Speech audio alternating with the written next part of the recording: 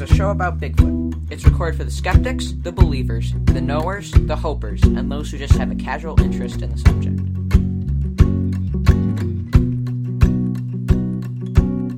For more information, visit our Facebook page.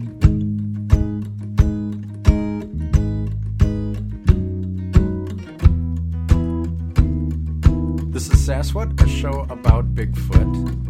I'm one of your hosts, Mark Matsky, and I am joined today by my son and pal, Andy Matsky. Hello there. I'd like to say a special hello to our listeners in Wadsworth on 97.1 FM. We thank you for your continued interest in the show after kind of a hiatus period where towards the end of the year we kind of put it all in the freezer and let it sit for a while, but we're back. And I want to wish all of our listeners a Happy New Year. Good to see everybody. And let you know that we're here at the beginning of kind of a new time for Sasquatch.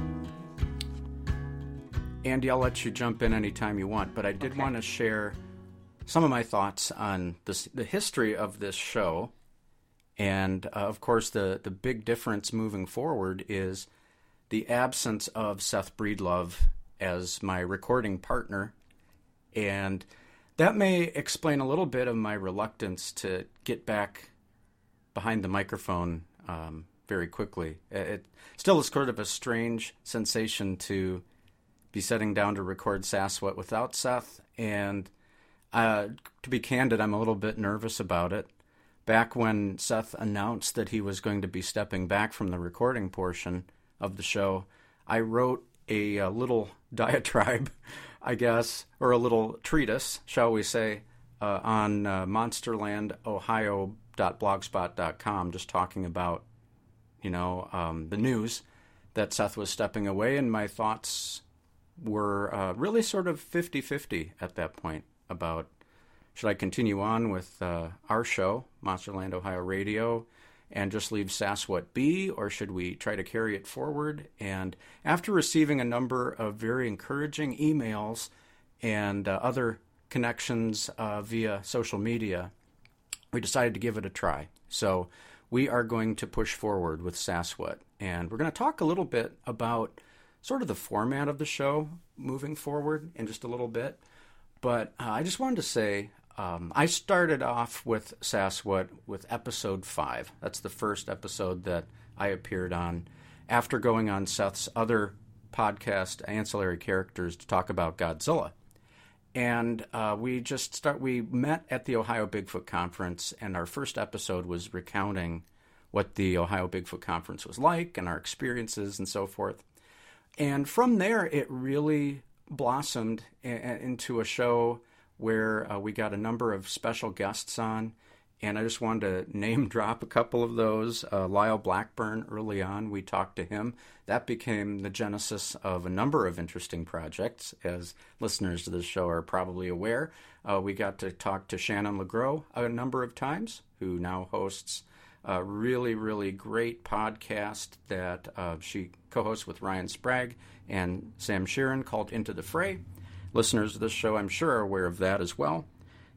Then also people like Kathy Strain, David Floyd, Linda Godfrey, Eric Altman, Vince Dorse, who we just got his Bigfoot comic book just before Christmas, and that was really cool.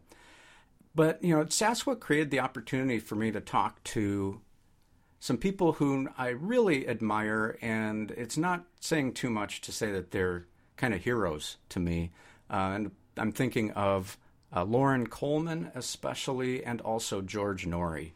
In retrospect, I can't believe that I had the chance to talk to both of those men, and for an extended period of time, not just like a 20-minute conversation, but an hour-long conversation with each of these gentlemen whose work I respect and I'm inspired by. And, to take nothing away from George Norrie, Loren Coleman in particular, to be able to know that he was aware of the program and that he wanted to come on and that he is especially supportive of Small Town Monsters projects meant a great deal to me. And none of that would have ever happened if it were not for Sasquatch, at least in my case.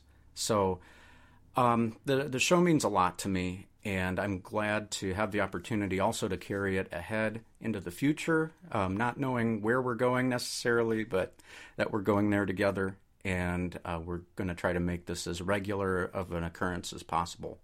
So that's about all I have to say to that. Andy, did you have anything you wanted to add? Or I definitely agree thoughts? with you with all the things that would not have happened in our life if Sasquatch hadn't started, or we had never met Seth. I mean, we would never have gone down to Fout, at least at this point in my life. I would never have gone down. And then talking with Lauren Coleman, and then George Norrie, with the list of people, it was sometimes like you would say, "Oh, I'm going on with this person." I'd be like, "Who's that again?" And like you would say, "I'm like, no way, you're going on with them." And so it'd just be interesting with all the guests that's been on. It's really been amazing, all the things that have happened through that. Yeah, you're absolutely right about going to Fouke. I mean, that too would not have even been in our a possibility, a dream to dream, were it not for our connection with Seth. So, yeah, Sasquatch is it's enriched our lives, to say the least. Not monetarily, certainly, but in terms of experiences and people, and just getting to rub shoulders with and share ideas with people whose opinions really matter to me. So great thing going on here, and we really, really want to carry it forward. So let's talk a little bit about the format of the program, what we envision going forward. What I would like to have is sort of segments to the show. So whereas in the past, Sasquatch was pretty loosey-goosey in terms of how we were going to talk about things and what we talked about. Not to say we won't go off on tangents from time to time, but I see us doing a number of things. One would be kind of a Bigfoot in the news section. For a while there in 2016, it seemed like there was a new video coming out every week. So that's the type of thing I think we're going to comment on. And if anything else comes up in the Bigfoot world, we'll certainly roll it around here. Then I would like to get into a subject that's near and dear to my heart, and that is our Bigfoot bookshelf. And in fact, that's going to be a big part of what we do today in talking about a very influential author who really doesn't get talked about hardly at all, as far as I'm aware. And so that gives you a clue as to where we're going today. And then if we have any special guests or people that would like to talk to us, we will do that, read any listener letters that come in and things of that nature. Is that it? Am I forgetting something? No, I don't think so. Reports, like you talked about, but that's more the Bigfoot in the news stuff. And then the main subject of the show, I would assume, would be in there too. But that would be involved with everything else. What is the main subject of the show? This show? Yeah. It's about Marion T. Place, and more specifically On the Track of Bigfoot, which is classic Bigfoot book. Yeah. You're right. Tell me, well, before I launch into my whole thing, because this book really got me started in Bigfoot, is the bottom line. What's your thoughts about On the Track of Bigfoot? Reading it for this show was really the first time I think I've read it, and I was surprised how in-depth it was. It has, as I'm sure we'll talk about, the Jerry Crew thing from like start to finish, pretty much. And to be quite honest, I had never heard that story fully like that. And you know, most people just think Jerry Crew, Bigfoot, was coined because he found this footprint in the mud. But it's more than that, like missing huge barrels and things like that really, I feel like, you know, just get overshadowed by the fact that it's like almost the first truly widespread report of a Bigfoot track. What did you think of her writing style? I really enjoyed it. How it was almost 50-50 about more of the, you know, cryptozoological angle of things with the Bigfoot stories, then about how the land was, like the rivers and how they all connected to each other. I really enjoyed that part of it, was really amazing how she would spend almost equal time on how the rivers started here, joined up here, went there, and then this is how the Bigfoot sighting happened, or so on. So, and it's also, just enjoyable to read, and it's kind of a children's book, but that's good because it's easy reading. It's not this big, long, hard thing, and she explains a lot of things that might go, oh, this is this type of subject, and she explains that type of subject. So I'm glad you said that, because it is written for younger readers, but it's not dumbed down at all. And I remember as a kid reading that, I would skip over some of the parts, like describing the terrain, but I'd get right to the Bigfoot reports. But now going back and reading it now, it's, just excellently written, and so well written, on a level that puts it, in the top tier of Bigfoot books, in my opinion, just because it's so well done. And I'll talk a little bit in just a moment about Marion T. Place and her career. Information about her is very hard to come by, and the only reason I was able to get anything at all about her of substance is that she lived in Arizona for a time and evidently donated most of her professional papers to Arizona State University, where it's all archived now. And so there's a description of what is there in the archive online. But it took some digging. If you just type in Marion T. Place and Google it, or go on Amazon and look for information, it's extremely bare bones. So I do have some biographical information to share about her. Maybe I should just do that right now. Yeah. Really, really interesting life. Marion Whittinger Templeton was born in Gary, Indiana, October 19th, 1910. She earned her Bachelor's of Science from the University of Minnesota in 1931 and her B.A. from Rollins College in Winter Park, Florida, 1935. She also completed her Master of Library Science at the University of Minnesota. After spending a vacation in Montana, Templeton became so fascinated with the West that she went to work as a reporter for the Glasgow, Montana Courier. She married Howard Thirlway Place in Glasgow on January 4th, 1936. The couple had 2 children, David and Nancy. Marion continued to write freelance feature articles and became interested in writing children's literature when, and this is a quote, I tried to find good books for my children that would give them a background in Montana history, as well as the authentic feel for this treasured state and its pioneering periods, that I discovered that there just weren't any. So, in time, I tried writing articles about Montanans and Montana's wonders, and then tried books for teenagers. As usually happens, one bout of research led to another. I kept reading and writing. Place went on to write over 40 books for children and young people, many set in the American West. Her work won a number of awards, including 4 Golden Spur Awards given by the Western Writers of America for Best Western Juvenile Novel and Best Western Juvenile Nonfiction Title, the 1977 Garden State Children's Book Award for On the Track of Bigfoot, and the 1982 Mark Twain Award for The Boy Who Saw Bigfoot. She was also nominated for the 1982-83 California Young Reader Medal in the intermediate category for The Boy Who Saw Bigfoot. Place has written under her own name and under 2 pseudonyms. She recalls that, again a quote, I began writing about such subjects as hunting, fishing, forest service, and other state and federal fish and wildlife, grazing and water projects, to mention only a few. I studied my markets before submitting and observed that the kind of subjects I was interested in were done by men. So I chose to use the pen name of Dale, my uncle, and White, a portion of my middle name, Whittinger. For about 10 years or more, I was known as Mr. White. The other pseudonym, R.D. Whittinger, was used briefly only for westerns. In other words, bang bangs, pulps. I was experimenting with several kinds of writing, and this one was not for me. In 1962, Howard and Marion Place moved from Montana to Portland, Oregon. Marion Place returned to work as a children's librarian because she just felt like being with children again. They asked the most stimulating questions. The Places wintered in Sun City, Arizona, and traveled around the country in a motor home during the summer. Marion Place died in Oregon on April 14, 2006. And again, that comes from the Arizona State University Library Special Collections. So a really interesting life. And I think what you see here is a love for writing. We're not talking about someone who's necessarily obsessed with the Bigfoot subject, but covers it with the skill that a writer who's published over 40 books would have. I have something very interesting with The Boy Who Saw Bigfoot.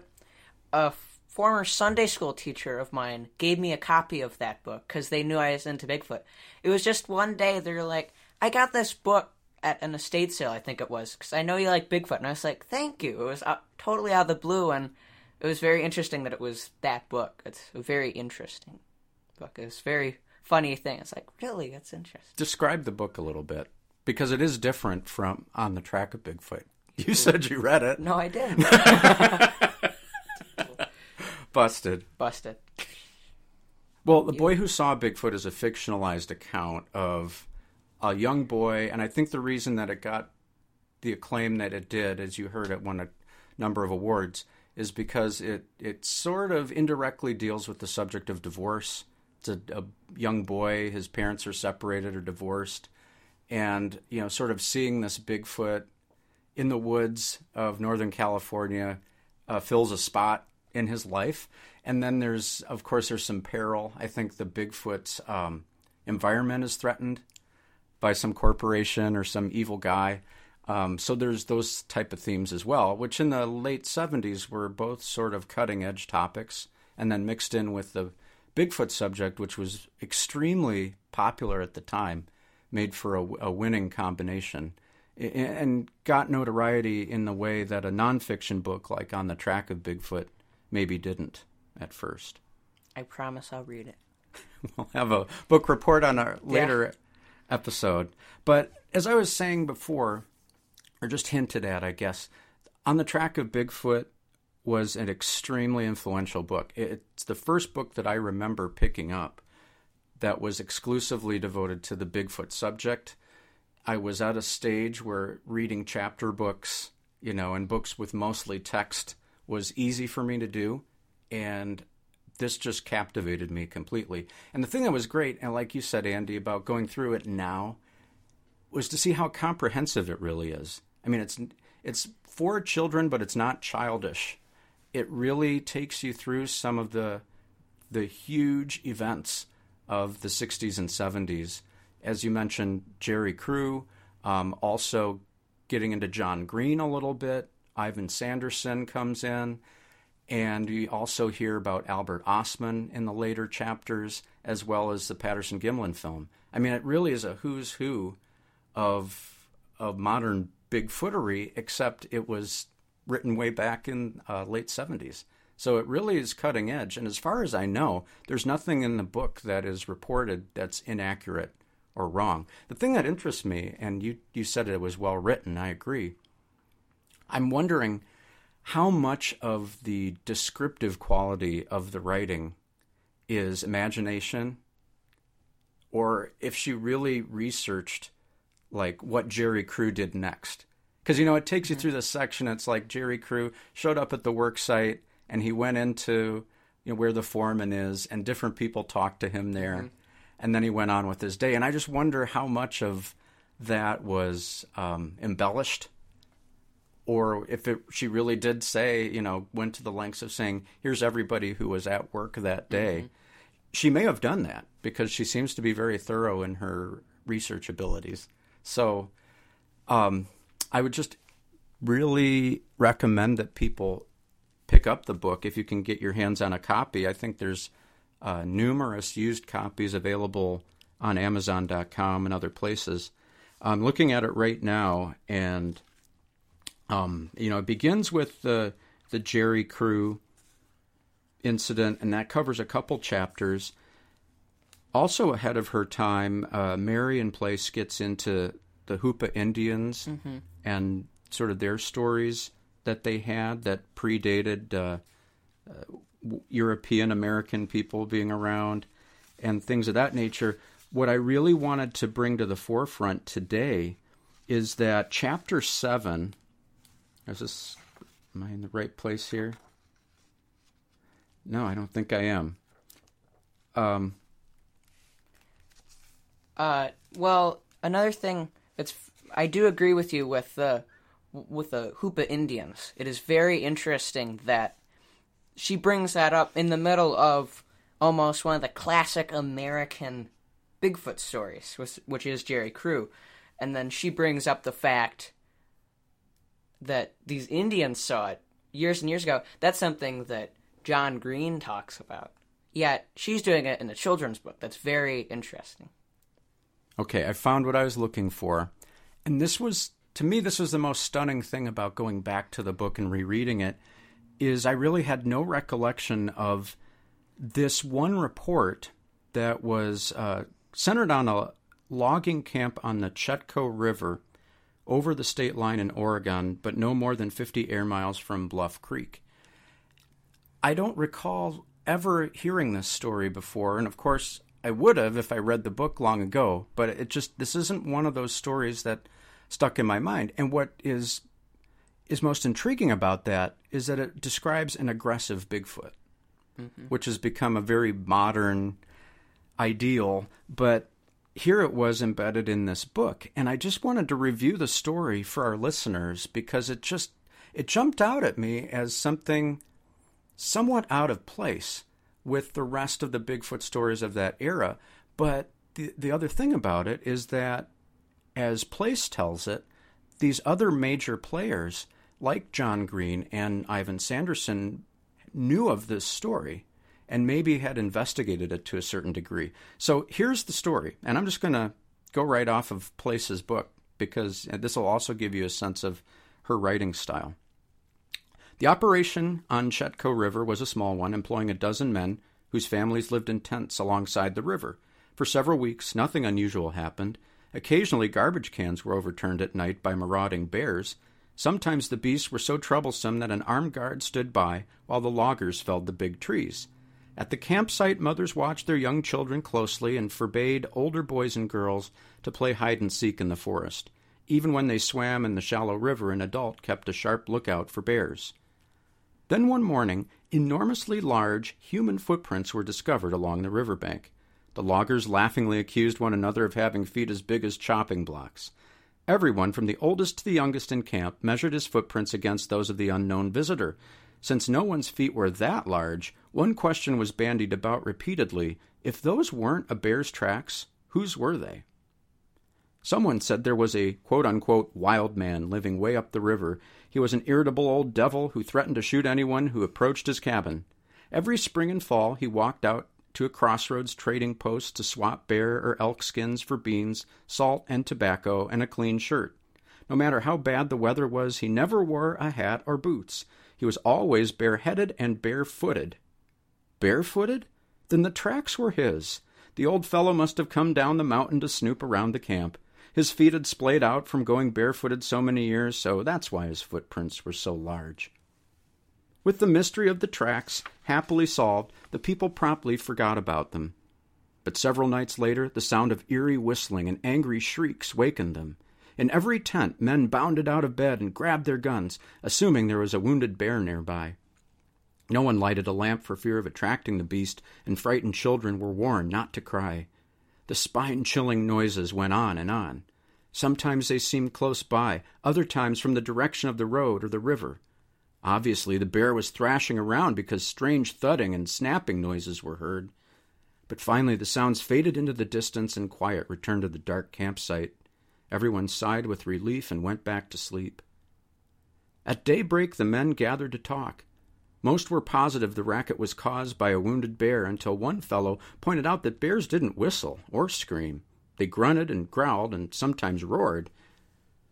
That was true, his companions admitted. Maybe it was a mountain lion.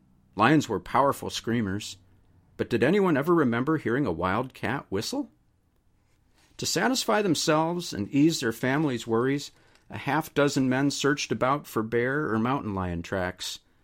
They found no lion spoor at all and no fresh bear tracks. However, at the edge of the clearing, beyond the first stand of trees and dense undergrowth, they came upon more of the giant-sized human footprints. Every man voiced an opinion. The old recluse must be trying to scare the people into leaving. No, if he didn't want folks around, he could walk right into camp in broad daylight and tell them to get out. Not that anyone would. He didn't own the whole mountain. Another man wagered $1 that no human made those awful sounds. Insane people could, a friend pointed out. Maybe the old recluse had gone crazy. That would explain the footprints and the shrieking, wouldn't it? The men glanced around nervously. Suppose the old hermit had turned into a raving maniac. He might be hiding nearby. Maybe he was spying on them this very minute. Maybe he was peering down his gun sights at them. All leaped behind the nearest tree. In hoarse whispers they agreed they had to catch the demented man before he killed someone. So as quietly as possible, the search party backtracked along the line of footprints. These led them out to the road several hundred yards above camp and up the road to the logging site. Here they found where the wild man had emerged from the forest into the open area and had prowled around the tree stumps, piles of brush, and machinery used in loading the logs onto wagons. Then the men had a nasty shock. Massive, unwieldy tree limbs, far too heavy for one man to handle, had been pulled out of the tangled waste piles and either tossed aside like matchsticks or used to beat on the machinery. Again, everybody talked at once. Look here, it took 3 of us to drag this limb onto the scrap pile. Not even a maniac could haul it off by himself. It had to be the old guy who did it. There's only one set of footprints. Right. If it wasn't, then it was some kind of monster with superhuman strength. Be serious, man. We've got a real problem here. The searchers followed the tracks back down the road and into the forest. For the first time, they noticed shrubs torn to pieces and saplings uprooted and whacked to shreds. This explained the thudding and snapping sounds heard during the night. The footprints circled the camp, went down the well-beaten path to the river, turned back to the road, went down at a half-mile, and turned off into the forest. The men pressed on as far as they dared. However, when the tracks plunged down into a steep ravine, they stopped. The gloomy depths provided too many hiding places for a demented killer.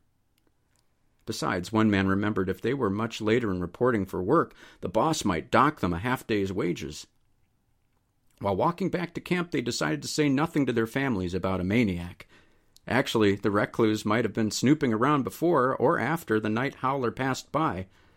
Still, how do you explain the damaged shrubs and ruckus at the work site? And if you ruled out a bear or a mountain lion, what was left? Footprints. That's what was left. Not paw prints or hoof marks. Human footprints. Then you're talking about a monster, exclaimed one very exasperated logger. His companions whooped. Who ever heard tell of monsters in Oregon? The Chetco Indians believed there were man-animals in the woods, the logger informed his friends. He had heard the story from a white man whom the Indians trusted enough to take into their confidence. They claimed that for generations they had shared their hunting grounds with fierce-looking, hairy creatures who walked upright like men. The strange beings were not human, nor animal, neither friendly nor hostile. They were simply there, like every other man or wild creature, so the Indians left them alone. The speaker was interrupted. Did the Indians say they let them alone or it alone? Them, the man said emphatically. The Chetkos said that now and then they had spied a full-grown male or female with a small one. A family of monsters? The other loggers laughed uproariously. The arguing and speculating carried on all day and during the evening. At bedtime, everyone went to bed, hoping there would be no more scary night noises. And there were not, that night or the following.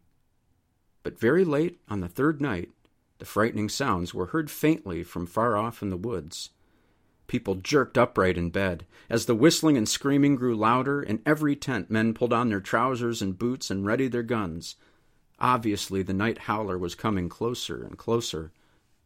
When he seemed only 50 feet away, one man took desperate action. Hastily fashioning a torch of oily rags and kindling, he set fire to it. Torch in one hand and rifle in the other, he raced into the woods. He knew wild animals were afraid of fire and fled from it. Maybe maniacs were too. If one or the other attacked him, he would hurl the flaming torch and shoot. Meanwhile, the man's wife called for help. Within moments, several men stumbled toward her in the darkness. They groaned when they learned their comrade had gone into the woods alone. None hesitated to follow, but minutes passed while one dashed off to fetch a lantern and others supplied themselves with extra cartridges. Finally, the party headed into the forest in the direction from which the awful sounds were heard. They had covered only a short distance when the whistling and shrieking stopped. The men halted and listened. There was a long silence. Then an outburst of bestial yowling followed by human screams.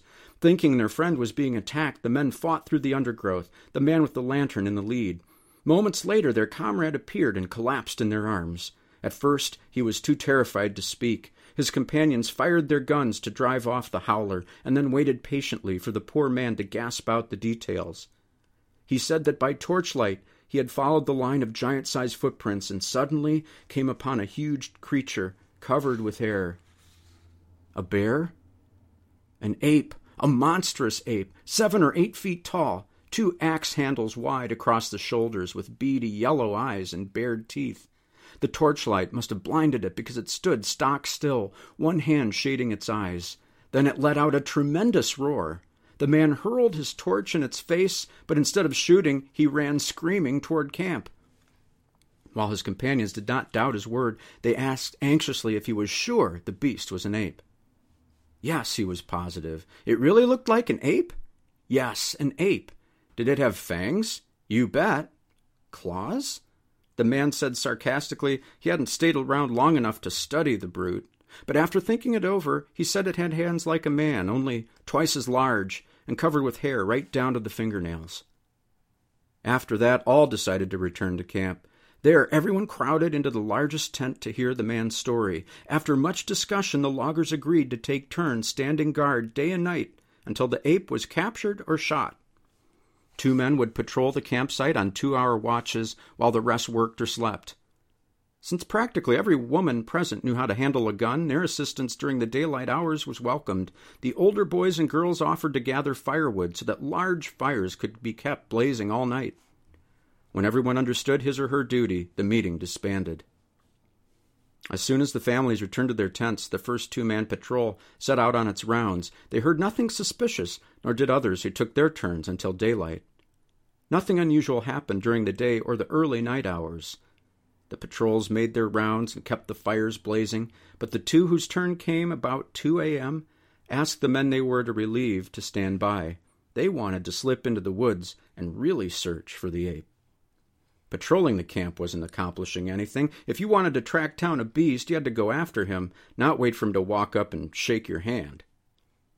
Reluctantly, the one patrol agreed to stand by while their relief party set out on their ape hunt.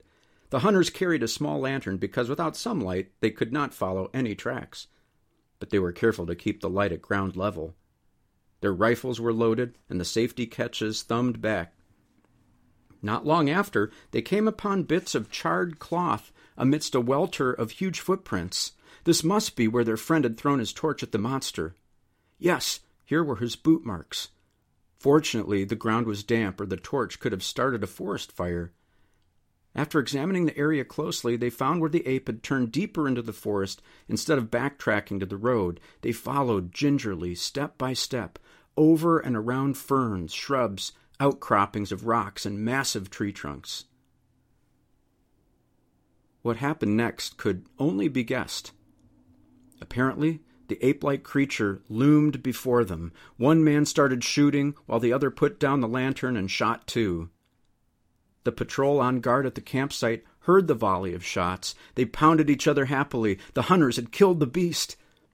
But then they listened in mounting horror to frantic cries for help, which were drowned out by horrendous shrieks and roaring. The awful noises continued for some moments, and then faded out. The silence was even more frightening to the guards. They shouted for help and soon were surrounded by armed loggers and their wives. After a hasty explanation, all the men plunged into the woods, leaving the women to build up the fires and protect the children. The searchers shouted, swung lanterns, and fired their guns so that their friends would know help was on the way. After advancing some distance, they stopped briefly and called to the men. When neither responded, they fired shots. No answering shots were heard. Once more the party advanced. Before long, they came upon a gruesome sight. Their friends were dead. Judging from bloodstains, their bodies had been slammed against tree trunks and torn to pieces. A trail of blood-smeared footprints led off into the forest. The beast obviously had been wounded, but no man present was willing to track it through the dark forest. Some did volunteer to gather up the remains of their unfortunate comrades, while others returned to camp for blankets and to break the sad news. Within 24 hours, the campsite was deserted. The logging operation was moved to another location. A professional hunter with trained hounds was hired to assist hunters in tracking down the savage beast. It was never captured, nor its voice ever heard again. The most people could hope for was that it had crawled into a well-hidden lair and died.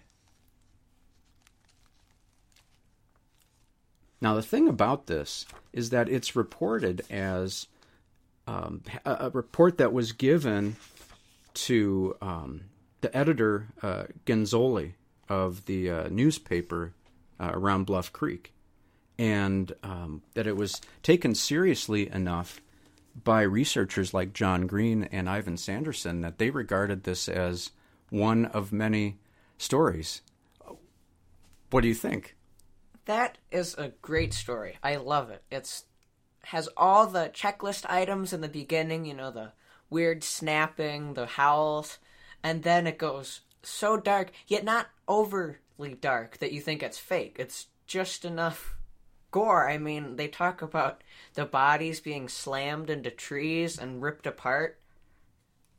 I mean, that's so weird. And then the fact that they did see human footprints leaving the scene, you know, what else could it be? But something that I did like about it was how it's like, oh, well, I've heard stories about a wild man that lives in the woods. See, all this stuff would never happen today. Yet, back then, I'm sure it could happen. I mean, that's an amazing, amazing story that happens right there. And there's no real warning signs of it being a hoax or anything, but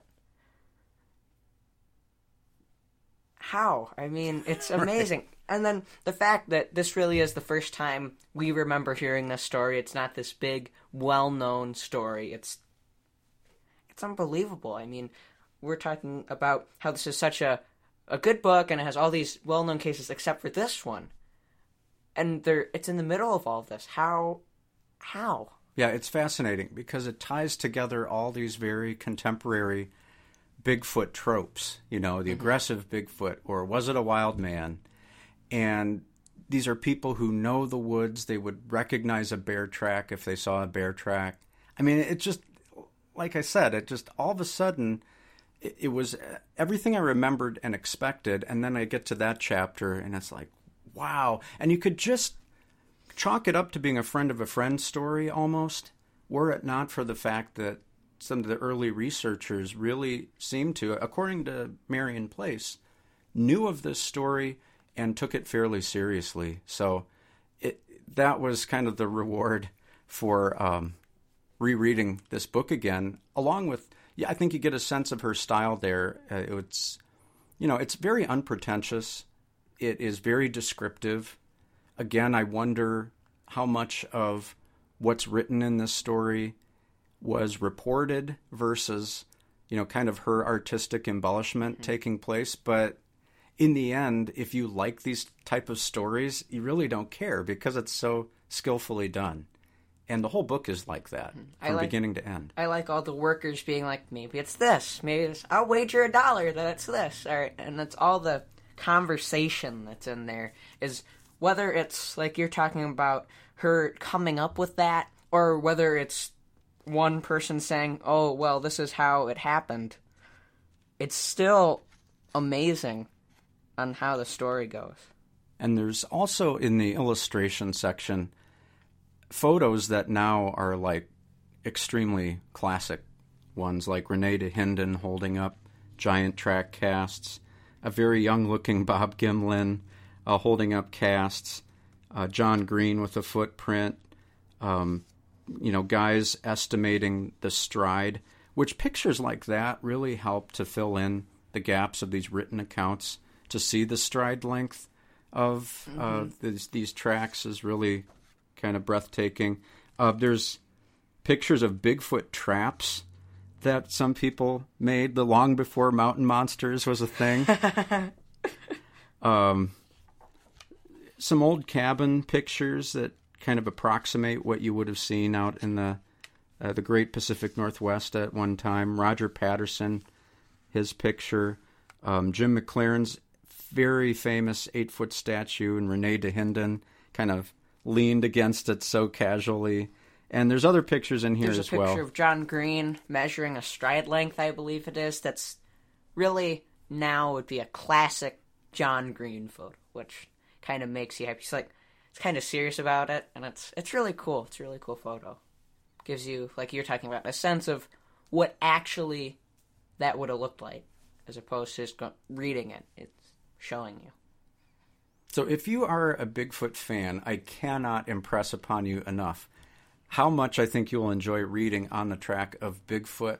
Whether you're a younger reader or you've been around the block as far as Bigfoot is concerned, you would, I think, be rewarded by rereading this book by Marion Place, who's sort of an unsung hero to me of Bigfoot literature. Maybe, I don't know, maybe she's taken less seriously because she's a woman, and she, even in that biography that I gave, she was cognizant of the fact that because she was a woman, she'd be taken less seriously by some, so she wrote under a pseudonym. And also because she was interested in other topics. I think there would be some in the Bigfoot community who would look at her just as an opportunist because she was writing about other subjects as well. She wasn't 100% devoted to the subject like you might be supposed to be. But for the vast majority of the listeners to this program, I think that you would just have a blast reading or rereading this very important Bigfoot book. I look forward to reading it again. I wouldn't say speed read it, but I knew I had to read it for this, so I definitely want to read it and take my time. It's such an amazing book. It's so well written. Even though it's simple, it's good that it's simple. I think anyone can understand this book. You don't have to go, well, maybe it's too smart for me. It's fine. It's really easy to understand, really easy to read, and it talks about stuff that really wasn't talked about at that time, like the aggressive Bigfoot reports and then the Indian connection. It's amazing how almost truly ahead of its time it was. And something I do want to mention is in it, there's a little section about Ivan T. Sanderson and John Green. It's amazing.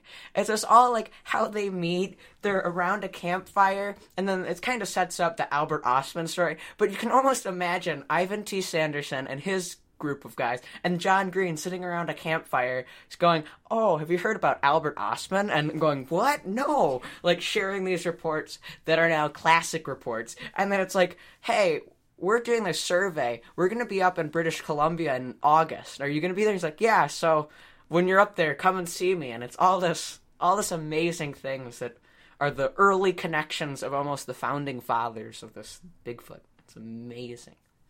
Yeah, I agree wholeheartedly. That is a great tease, I think, to get people to pick up this book and read it, because that really is the sense of how, almost they met randomly, and yeah. It's awesome. It's exactly right. What an exciting time that must have been for these guys. Talk about being out on the edge. Nobody else was doing this, and so that's really cool. One thing I wanted to mention also is that this was, again, the first real serious Bigfoot book I got my hands on. The same author, Marion T. Place, came out a year or two later with the book called Bigfoot All Over the Country. And it was funny because I was pretty young when I read this book for the first time. I want to say I was in first grade when I first picked it up. And so it's one thing as a little kid living in sort of urban Michigan to read a book called On the Track of Bigfoot, because Bigfoot's out somewhere in Oregon or California, and that's a long ways from the Detroit area. But then to get a book in your hands called Bigfoot All Over the Country, now Bigfoot's been seen in my state, in the same region almost that I live in. I remember that being a real sort of game-changing moment for me, where Bigfoot went from being something really cool and interesting to something cool and kind of scary in a way, because it now opened the door to him.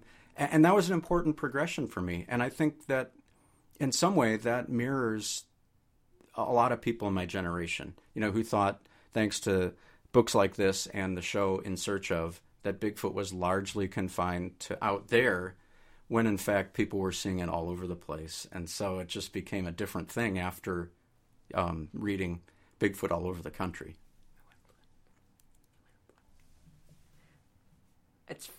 I want to pick up that book. Do we have that book? I don't know if we do or not. We need to find it. I'm surprised with myself that we don't have it if we don't. We have a lot of books. I think it's okay if we miss one or two. No, it's not okay. It's not. This must be rectified. So the follow-up that needs to happen in this episode is Bigfoot all over the country and The Boy Saw Bigfoot. We need to have a follow-up episode. Definitely. Yes. Read more Marion Place. Remember her legacy. But no, she really was great, and I wish she was still around to talk to.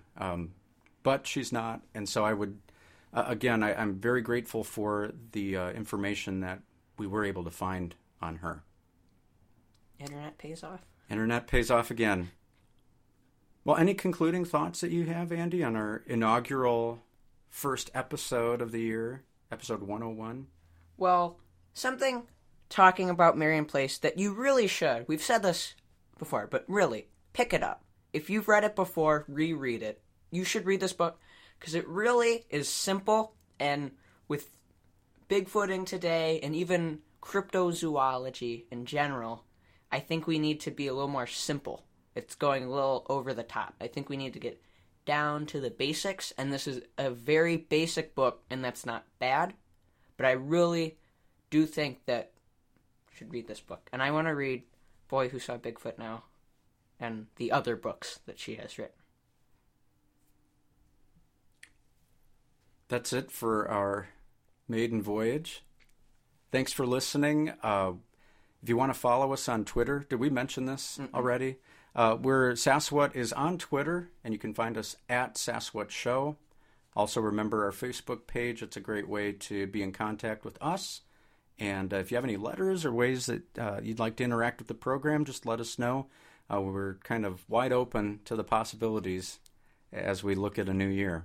Suggestions are definitely open. If you want to write anything in, we'll take it. So, for Seth Breedlove, the whole Small Town Monsters crew, who else for? I don't know. Everyone who listens. For Linda Breedlove, who I'm sure is listening to this. Wondering why we just said that. There would be no Sasquatch without her. Let's face the facts here. Half the listens. And for all of those who are on the track of Bigfoot, this is Mark and Andy Mansky.